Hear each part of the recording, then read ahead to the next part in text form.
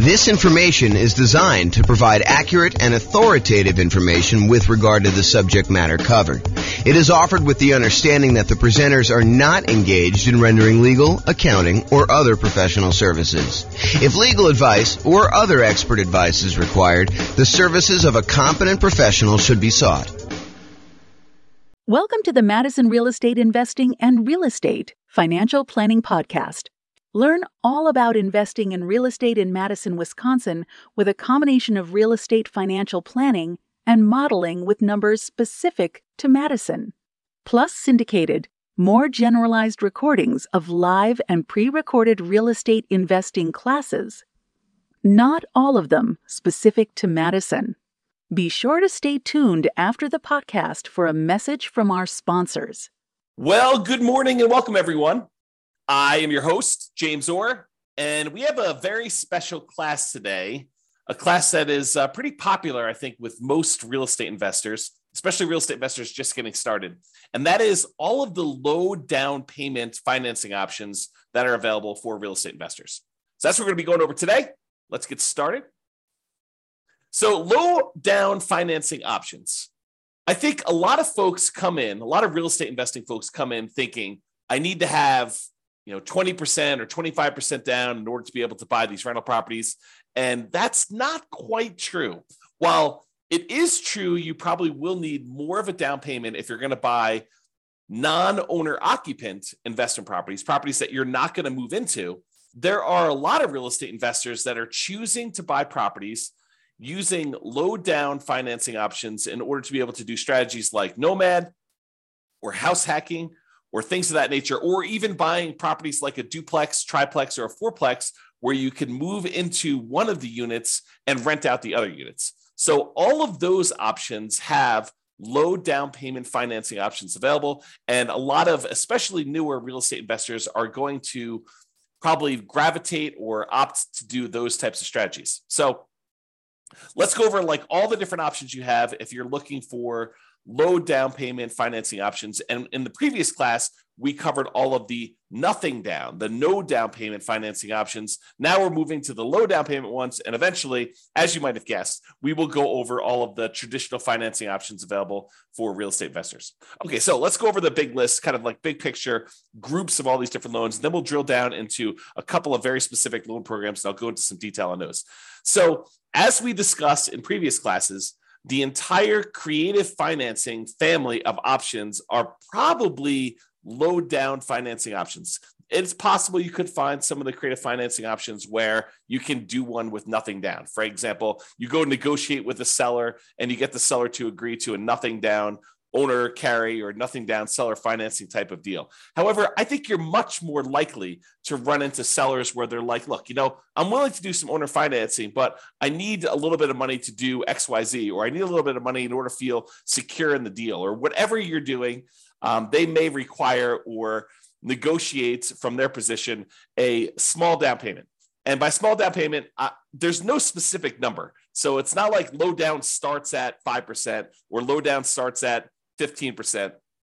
In my mind, I consider anything less than probably 20% to be low down. Although there is a 15% down non-owner occupant loan program available. And so maybe I should kind of move it back to about 15%. Anything less than 15% down is considered low down, but I digress.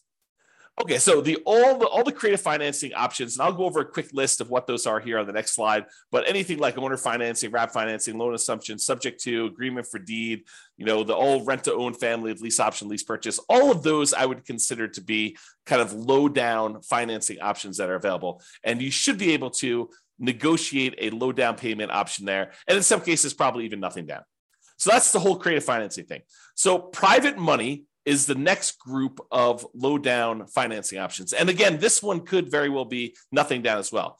Private money, in my mind, is slightly different than hard money. Hard money are loans that people in the business of making commercial real estate loans are doing. So someone who is in the business of loaning private individuals or LLCs money in order to be able to go buy properties. Most of the time it's for buying fixed out properties, although there are some hard money lenders that will do like acquisition financing, especially if you're doing some type of like BRRRR strategy or something like that, although that's sort of fixed up as well. But the hard money guys are the guys in the business of doing loans like that. Private money are people that are not typically in the business of making real estate loans, but you happen to know somebody, you have a personal relationship with them, and you ask them to make a loan for you. The most common example I like to use is you're at Thanksgiving dinner and you talking to grandma about what you've been up to, and you tell grandma that you're investing in real estate right now and that you're borrowing this money from a hard money lender, and they're charging you whatever it is, 12, 13, 14, 15, 16, 17, 18, 19, 20% and a couple points in order to do the loan. And grandma's like, I've got $1 million in CDs and I'm only getting 2%. Why don't I loan you the money to do your real estate deals? And you could pay me, 3, 4, 5, 6, 7%, whatever it is that you negotiate with grandma. And grandma wins because she's getting a higher interest rate than she's getting on her CDs. You win because you're no longer paying hard money loans and you're also helping to support grandma. So the thought is you go to a private individual, someone that you have a relationship with, and you ask them if they're interested in making usually secured loans on real estate. It doesn't have to be secured. You can do whatever you want. You can structure this in a number of different ways, but that's typically how private money works.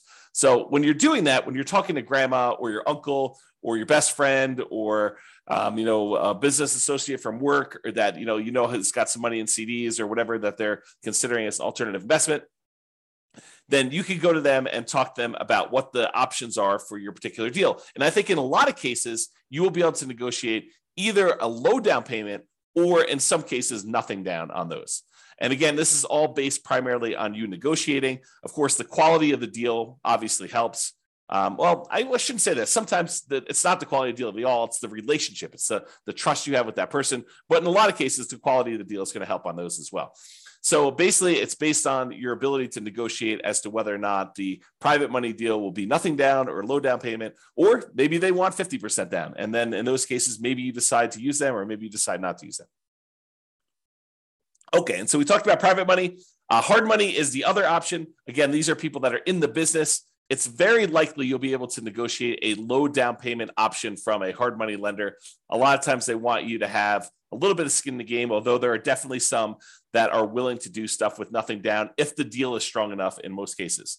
So if the deal is really, really good, a lot of times you can negotiate nothing down in the deal.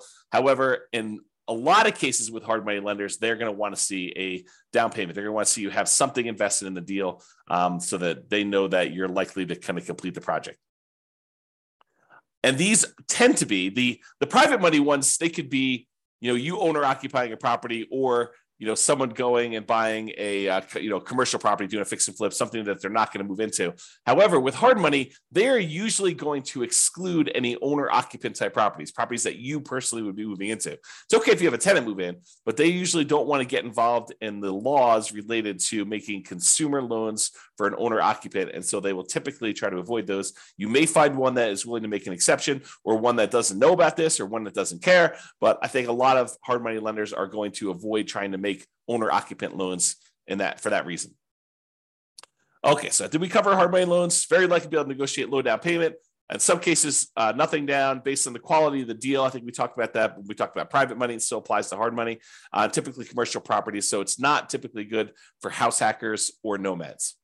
And for those that don't know, some people just kind of jump in the middle, and this may be the first class they're listed to. House hackers are people that are buying properties where they are renting out part of the property that they're living in. The most common example is someone buys a duplex, they live in one of the units and they rent out the other unit. But it could be you buy a single family home and you rent out different bedrooms, as another example of house hacking. Nomading is different. Nomading is when you buy a property as an owner occupant. You get owner occupant financing, usually with nothing down, 3.5% down, 5% down, 3% down, something like that, where you move into the property. It is a requirement of the lender that you move into the property. If you don't move into the property, it's considered loan fraud, and it's a big deal. Don't do loan fraud. So you put 5% down as an example. You move into the property. You live there for a year. The year is a requirement of the lender. When you go and get the loan, they're going to have you sign a piece of paper that says you're agreeing to occupy the property for at least a year. So by signing that document, if you don't stay there a year, that's loan fraud. It's called occupancy fraud. So don't do that. So you live there for a year, but once the year is up, you can take the property and you can then convert it to a rental property, move out, put tenants in the property, and continue the process of buying your next property, probably with 3%, 5%, 3.5% down.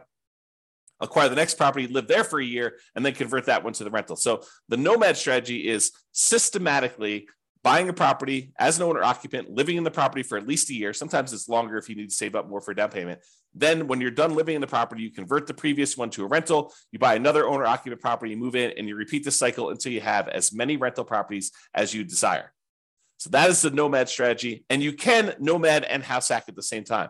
Imagine for a minute, you owner occupy into a fourplex, you rent out 3 of the units, and then after the year is up, you move out of the fourplex and you go buy a single family home and you repeat the process. Or maybe you buy a single family home, you get roommates while you're living there for the first year. And then once the first year is up, you move out, maybe you bring your roommates with you, maybe you replace yourself with another roommate where you were living, or whatever you decide to do. But that is the idea behind nomading and house hacking at the same time. Okay, so a lot of the no and low down financing options, the traditional ones, the kind of more conventional, go to a mortgage broker type of loans you're going to get, are good for house hackers. Those guys that are renting out bedrooms or buying duplexes, triplexes, or fourplexes and renting out part of the property that they're living in, or they're for nomads who are buying a property as an owner occupant, moving in, living there for a year, and then converting it to some type of rental. So the two primary low down financing options for house hackers and nomads, real estate investors that are using that strategy, are FHA financing. And FHA financing is a 3.5% down loan program that we typically use to buy single family homes, but you could also use them to buy duplexes, triplexes, or fourplexes. You cannot use them to buy 5 units or more. That's a totally different loan program. But if you want to go buy a single family home, a duplex, triplex, or fourplex, you can use FHA financing, a 3.5% down loan program, in order to be able to do those. The other typical low down financing option for house hackers and nomads is the conventional loan, and that's a single family home only product for the low down payment options. You could do conventional loans for these higher with higher down payments for multifamilies, but typically if you're doing the low down option, it's going to be for single family home only. And then sometimes you'll be able to get down payment assistance in addition to getting the loan. So for example, in some real estate markets, not all, but in some real estate markets, you'll find local down payment assistance programs that combine with an FHA loan program where they don't require 3.5% down anymore. They may require 1% down or $1,000 down or something like that. And the down payment assistance program helps you with the other 3.5%, the other part missing from the 3.5%. So that's a different strategy to think about. Okay. And then there may be, I won't know, but there may be banks that are local to you, like local community type banks that also offer low down payment programs or nothing down loan programs, if you could find those too. So maybe your local credit union has a 3% down or 5% down loan program that is slightly different than the FHA or conventional loan program. So you may want to check with them as well. All right. So that's the big picture overview of the low down financing options. Just a quick review of what the creative financing ones are. I sort of gave you this list already, but I will share them with you. And then if you think any of these sound interesting to you, you'll want to dig into more. But the creative financing ones that probably are low down: owner financing, where you get the seller to act like the bank. Those could be low down.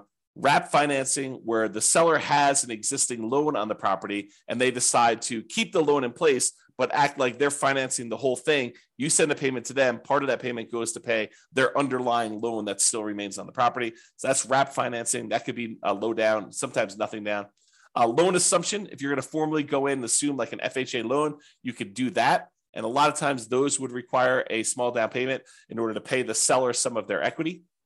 The whole rent to own, lease option, lease purchase family, where you're leasing the property and you either have an option to buy the property at some point in the future, or you have a lease on the property and you have a purchase contract to purchase the property at some point in the future. A lot of times those will require that you have some type of upfront money. And in some cases, it looks a lot like a security deposit, right? Like the seller is like, hey, listen, I want to rent you the property. And you go to them and say, hey, if I rent this property, I'm good at making my payments on time. Would you consider selling this property to me? And they're like, sure, yeah, I'll give you an option to buy the property, for the next 2 years at this price. And, you guys come to an agreement on that, but they may still expect you to have a security deposit, which looks a lot like a down payment, which looks a lot like low down. Okay. So those are some options when you consider that. Then the whole agreement for deed, bond for deed, contract for deed, installment land contract, family of kind of creative financing options. And I think a lot of those sellers are going to want you to have a little bit of money in the deal as well. And then buying properties subject to the existing financing, where the seller deeds you the property, they leave their existing loan in place or liens on the property for that matter, but they leave their existing loans in place on the property, and you buy the property with that loan still in place, subject to the existing financing that is on the property. And in those cases, I think some of the sellers are going to negotiate some type of low down payment on those as well. Okay, so that's sort of the creative financing family of options and how they kind of relate to being low down. All right, so let's talk about two different loan programs, the FHA loan program, which we'll talk about in detail here, and then the conventional loan program. So we'll go over just a little bit of detail about these. Of course, the place to actually get the information on this is to go talk to your lender. So if you think you're going to be doing the FHA loan program, I give you some really basic information. I'm not a lender, and you're going to want to go talk to your specific lender and get the most current up-to-date stuff, because this stuff can change. I'll kind of point out a couple of recent changes that my lender told me about. Matt Weaver from Excel Financial provided me some updated information on the conventional loan program here just a few minutes before I made this presentation. So you can kind of see, though, that you want to talk to your lender and make sure that nothing has changed and get the most up-to-date stuff. And maybe you fall into one of the more unusual exception situations, which I'm probably not going to cover here. I'm not going to go over all the different things. You can go online, you can download the requirements for these loans, or you can call your lender, which is a lot easier, and just talk to your lender about the specifics. All right, so the FHA loan, Federal Housing Administration loan, FHA, it is what I would refer to as nomad approved. I like these loans for nomads who own properties, especially if you're a nomad buying a duplex, triplex, or fourplex. Of course, you can do house hacking with this as well. So it's usually 3.5% down. You can put more down. The terms of the loan will probably improve if you put more down. The PMI may change when the PMI falls off. May change. So the 3.5% down is the minimum you can do. And a lot of folks are going to choose to do the minimum in this particular case. So 3.5% down for an FHA loan. It is usually a fixed rate loan with private mortgage insurance, what FHA loans call mortgage insurance premium, MIP. So PMI is private mortgage insurance. It's insurance that you pay to protect the lender in case you default. So the lender really says, look, I'd prefer it if you put 20% down. But you say, look, I don't want to put 20% down. They're like, okay, well, I would be still willing to make you the loan if you put less than 20% down, but I need to feel protected. Usually I feel protected when you put 20% down. That way, if you decide not to make payments and you default and I have to foreclose, then I'm likely to get all my money back. But if you only want to put 3.5% down, then if you default and you don't make your payments anymore, I might be forced to foreclose on you, excuse me, and I might actually have to take a loss on the property. I'm going to put myself on mute for a second and cough to clear my throat. 1 second. Okay, I'm back. And I'll take a sip of water as well. So the lender says, usually I'd like you to have 20% down. In this case, you don't want to put 20% down. You only want to put 3.5% down. So I'm willing to still make you the loan. But what I want you to do, I want you to pay this third party, this insurance company that will insure me in case you default and I have to foreclose and I don't get all my money back. And so you're paying for an insurance policy because you chose not to put 20% down to protect the lender who would have preferred you to put 20% down. But since you didn't, they're willing to make you the loan as long as you have insurance that protects them in case you default and they have to foreclose. That's what PMI is. And so in this case, the mortgage insurance premium that comes with FHA loans, it's a little bit different than the typical mortgage insurance, the private mortgage insurance that you get with conventional financing. What's different is when you put 3.5% down, the mortgage insurance premium never goes away. With conventional financing, a lot of times when you get below 80% loan to value, that mortgage insurance payment that you're making each month would go away. So once you get to a certain point where the lender now feels protected and they no longer need the insurance, you no longer need that, make that payment. With FHA, that doesn't happen. With FHA, the mortgage insurance premium remains there for the life of the loan. So in order to get rid of it, you'd either need to sell the property or change the financing you have on the property, either pay off the loan completely or refinance out into a different loan product completely. Okay. So usually with FHA, 3.5% down, they're going to require some type of PMI on the loan, and it can't be canceled. You must refi the loan to get rid of it or sell the property or pay it off in order to get rid of PMI. Usually it's 640 plus credit scores. However, there are some exceptions for FHA that you can go down to 580 in some cases. So this tends to be the loan product that if a client's got some credit challenges, the lender is probably going to suggest, because it tends to be the loan product you can get where the interest rate doesn't get impacted by low credit scores. Although maybe that's changed, you go check with your lender, but that's my understanding. If you happen to have had a bankruptcy, it's a 2-year waiting period since your bankruptcy filing in order for you to get an FHA loan. If you've had a foreclosure, it's typically a 3-year waiting period for you to be able to get an FHA loan. So if you've had a bankruptcy and or foreclosure, realize that you're going to be waiting either 2 or 3 years, depending on which one was and kind of the later of those dates, if you kind of think about it that way. If you're like, hey, James, does this start when I file my bankruptcy, or my bankruptcy is kind of discharged, or when it goes to court or anything like that? I don't know the answer. Go talk to your lender and find out exactly when that happens. Okay. And the other thing, don't go look this up online. Go talk to an actual lender who's making these loans, because you may go and see like a forum discussion where someone tells you a number and that's not right. It may have been right for their particular situation because they may have had something exceptional going on, but you want to talk to the lender about you, your specific situation, and just call a lender that you're going to be working with to get the loan, and they'll tell you what the real deal is for you and your specific situation. Okay. So we talked about bankruptcy, foreclosure, we talked about credit scores. For FHA loans, you must owner occupy the property. You must move into the property. You must live there. So if you're getting a single family home, you got to move into the property. If you're getting a duplex, triplex, or fourplex, you need to move into one of the units. So you could buy a duplex and move into one side and rent out the other. You can move into a triplex, move into one side and rent out the other 2 units. You can do a fourplex, do the same thing. Okay. They do have maximum loan amounts by county. So realize you may be limited in the most you can go to with FHA financing with these maximum loan amounts. You can typically only have one FHA loan at a time. There are exceptions to this. For example, I think if you inherit a property and your parents or whatever it was, whoever is passing the property onto you, if they had an FHA loan, you can have 2 in place at the same time in that particular case. You could also, my understanding is, if you move to a different city and the distance is more than, I don't know, whatever it is, I'm going to make it up, but go check with the lender, 100 miles. If you move 100 miles away, you can get another FHA loan in a new city. But again, check with your lender. There may be more exceptions, but most of the time you can only get one FHA loan, which is frustrating for some people who come into this for the first time. They're like, I'm going to go buy 10 fourplexes and I'm going to get FHA financing on each of them. Maybe not. That's going to be tricky to do. It's going to be really hard to do. Is it possible?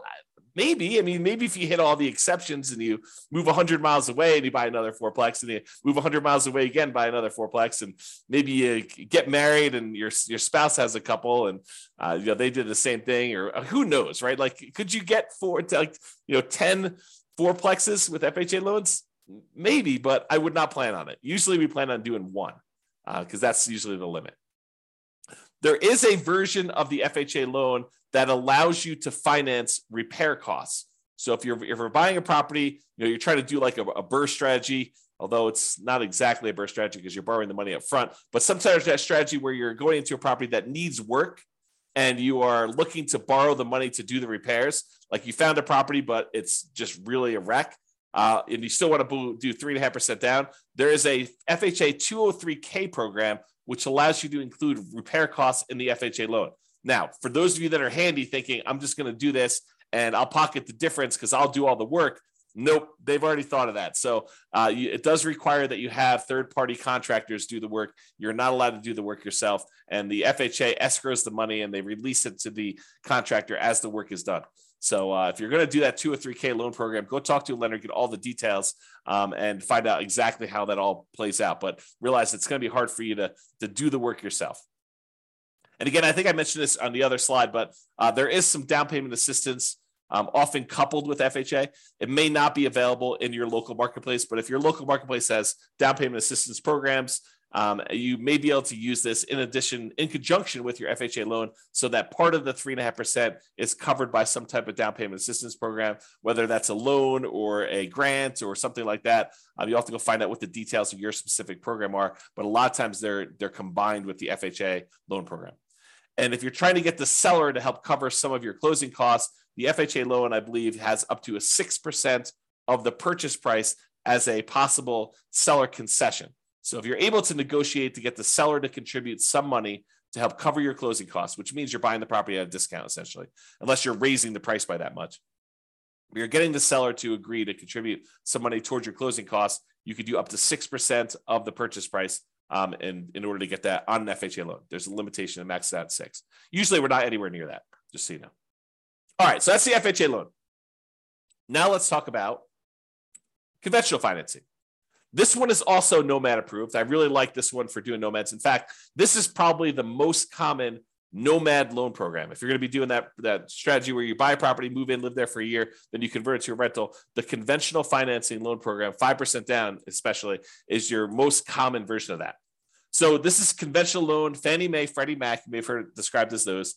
They're typically fixed interest rates, and they're typically 30-year amortization. So they are, and FHA is 30 years as well, but they tend to be fixed interest rate and 30-year amortizations. We tend not to do 15-year loans because the monthly payment goes up quite a bit for a 15-year loan. Although, if you're in a situation where 15-year makes sense, you're welcome to do that. And they do offer those, but realize most of the time we're doing 30-year loans on those. For conventional financing, typically it's 740 plus credit score for the best interest rates. You may be able to do some lower. There's probably some mitigating factors, and they may do hit on some other things based on that. But usually 740 credit scores get you the best interest rates. For owner occupants, which is what we're talking about doing here, it could be as low as 3% down, but most commonly we're doing 5% down.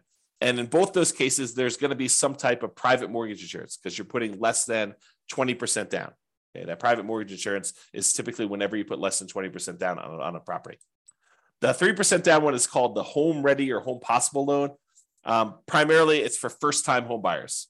So you can't use that repeatedly. That's my understanding, but go check with your lender, see if you can use it more than once. Most of the time, you're going to be doing the 5% down with these types of loans. And usually the 3% down is a little bit uglier interest rate. It may be worthwhile for you to save up extra in order to get that extra 2%. It may make it a much better loan, a little bit better cash flow for you. It might be worthwhile doing that. Typically, you can get 10 non-owner occupant conventional loans per Social Security number. However, when you're doing owner occupant loans, there is no limit. You have to qualify, but there's no numbered limit on that. So if you're going to try to go buy, 20% down investment properties, you will be cut off from getting conventional loans after 10. Now, in some cases, you can split the loans between you and your spouse. And this would probably require you to do separate tax returns and for you to not have both of you guys on each of the properties. But imagine for a minute you were really committed to doing 20 properties or 15 properties, something over 10. And you're like, okay, look, this is what we're going to do. We're going to start filing separate tax returns, even though we're married. And we're going to buy the properties. You're going to buy the first one in your name with a loan that is only in your name and your Social Security number. And then I'm going to buy the next one in my name with my Social Security number. And we're going to kind of alternate back and forth until we get to 20. By doing it that way, you could technically do 10 each non-owner occupant conventional loans by splitting between the spouses. And so you'll need to do some work, talk to a lender, do some loan planning with your lender to do this. Most of the time, people are not willing to go to that extreme. But there you go. There is no limit for the owner occupant ones. So if you have, 10 properties already and you're trying to do your next property as an owner occupant, you're not limited by that one. So you could do an 11th conventional loan as long as you're moving into the property to do that. So if you're trying to do the nomad strategy, you can go beyond 10. But if you're trying to do, buying non-owner occupant properties, you're probably going to be cut off at the 10 number per Social Security number. Typically add 5% down payment for multifamily. I've got a little slide here coming up with the down payment amounts. 2 to 4 units is the multifamily one. For Fannie, you could do cash out refinances up to 4 finance 1 to 4 unit properties. For Freddie, it's up to 6. This rule may change. I knew this rule existed at one point. I'm not sure if it's still current, so check with your lender to do that. Both of the things, rate and term refis up to 10 finance 1 to 4 unit properties. So nomads, be careful. If you think, hey, look, I'm going to do this nomad strategy and I'm going to acquire a bunch of equity in properties, and then I'm going to try to do some type of cash out refinance to fund acquiring new properties, realize that's a tricky strategy to accomplish.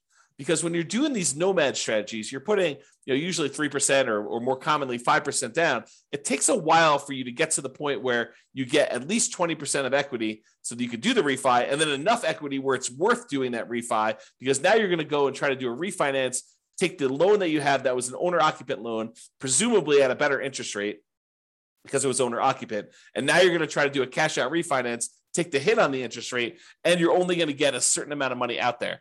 I don't know. That seems like an expensive way to access that equity, in my opinion. So be super careful about this. Really think through that strategy if that's a strategy you are going to do. It's not like an automatic no. It's just much trickier than I think folks realize. You may want to discuss or consider minimizing your interest rates as you acquire while you can if you're going above refi thresholds and not able to do cash out refinance in the future. This is the case where it might be better for you to buy down your interest rate when you're doing a nomad strategy and you're already getting an owner-occupant, a little bit lower interest rate, and you're probably not going to be able to access that money with cash-out refinances for a long time. So it might be better for you to actually buy down the rate and get a really good rate knowing that you're going to keep that loan for a very long time anyway. And I think Matt told me this. I think you could do a rate and term refinance immediately after closing. So if you're trying to do some type of buy a property and then do a refinance to get better rates in terms right after closing, you can do that. Like if rates drop a lot from what you've locked, but there is a 12-month waiting period, which is up from 6 months before on doing any type of cash out. So this is going to really impact those that are trying to do the BRRRR strategy, where you're buying a property and then you're planning on doing some type of cash out refinance in order to pull some of your repair money or some of the money out when you bought the deal significantly below market. Now you've got to wait 12 months instead of waiting 6 months. It's a little bit longer delay, slows you down a little bit, kind of makes it a little bit harder to BRRRR. Between conventional financing, there is a seller concession range, depending on how much you're putting down, between 2% and 9%. It's about 6% with 20% down owner occupant. It's 2% for non-owner occupant. So don't try to get a seller to contribute money towards your closing costs more than 2% before you, unless you know that you can actually use all that and that the lender is going to allow it. So check with your lender before you negotiate your seller concessions. That's another way of saying that. The most common conventional loan is 20% down, although we could do these 5% down for owner occupants, and there is a 15% down on up to 10 properties for doing that. So realize that you can do 15% down non-owner occupant loans for these. There is PMI on that one, and the interest rate is usually a little bit uglier than doing 20% down.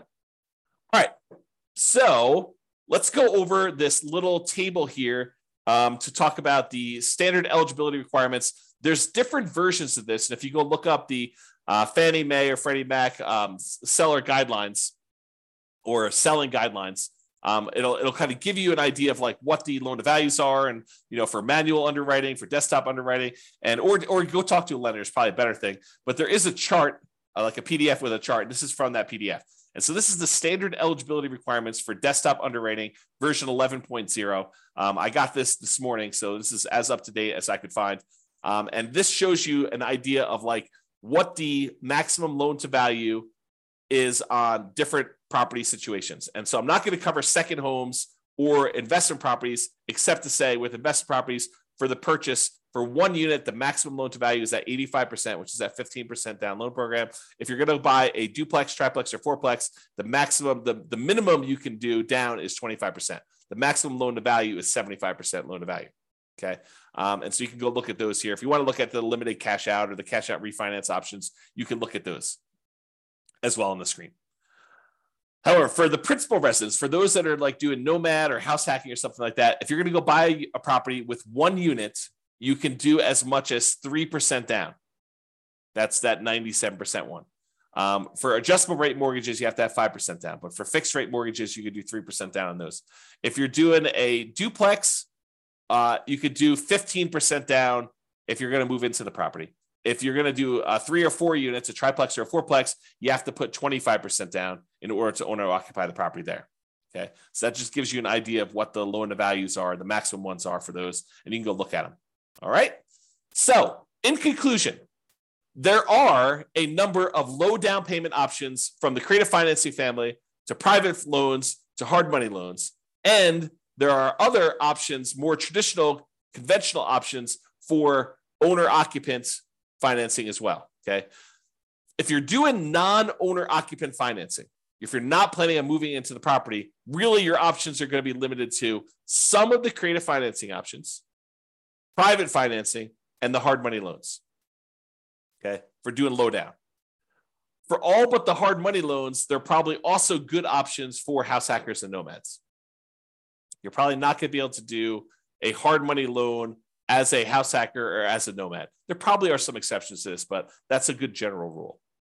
Now, there may also be local low down payment options as well from local banks, but the two mainstream low down payment programs for traditional financing are FHA and conventional financing. FHA is 3.5% down. There's a conventional financing 3% down loan, and there's a 5% down one, which is the much more common one that we typically are using. And these tend to be really good for house hackers and nomads. All right, that's all I got for you. I hope you enjoyed the presentation. Thank you, everybody. I will talk to you soon. Have a great day. With home prices up, mortgage interest rates up, and rents up, but not quite enough to counteract the higher prices and interest rates, cash flow on rental properties in Madison is harder than ever. Book a call with the Real Estate Financial Planner to apply our proprietary 88 strategies to improve cash flow on your rentals. See the show notes for a link to schedule your call and improve your cash flow today.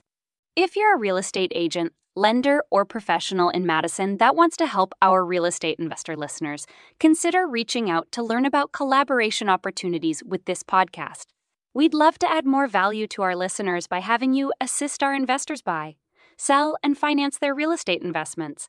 See the show notes to schedule a call to discuss collaboration opportunities.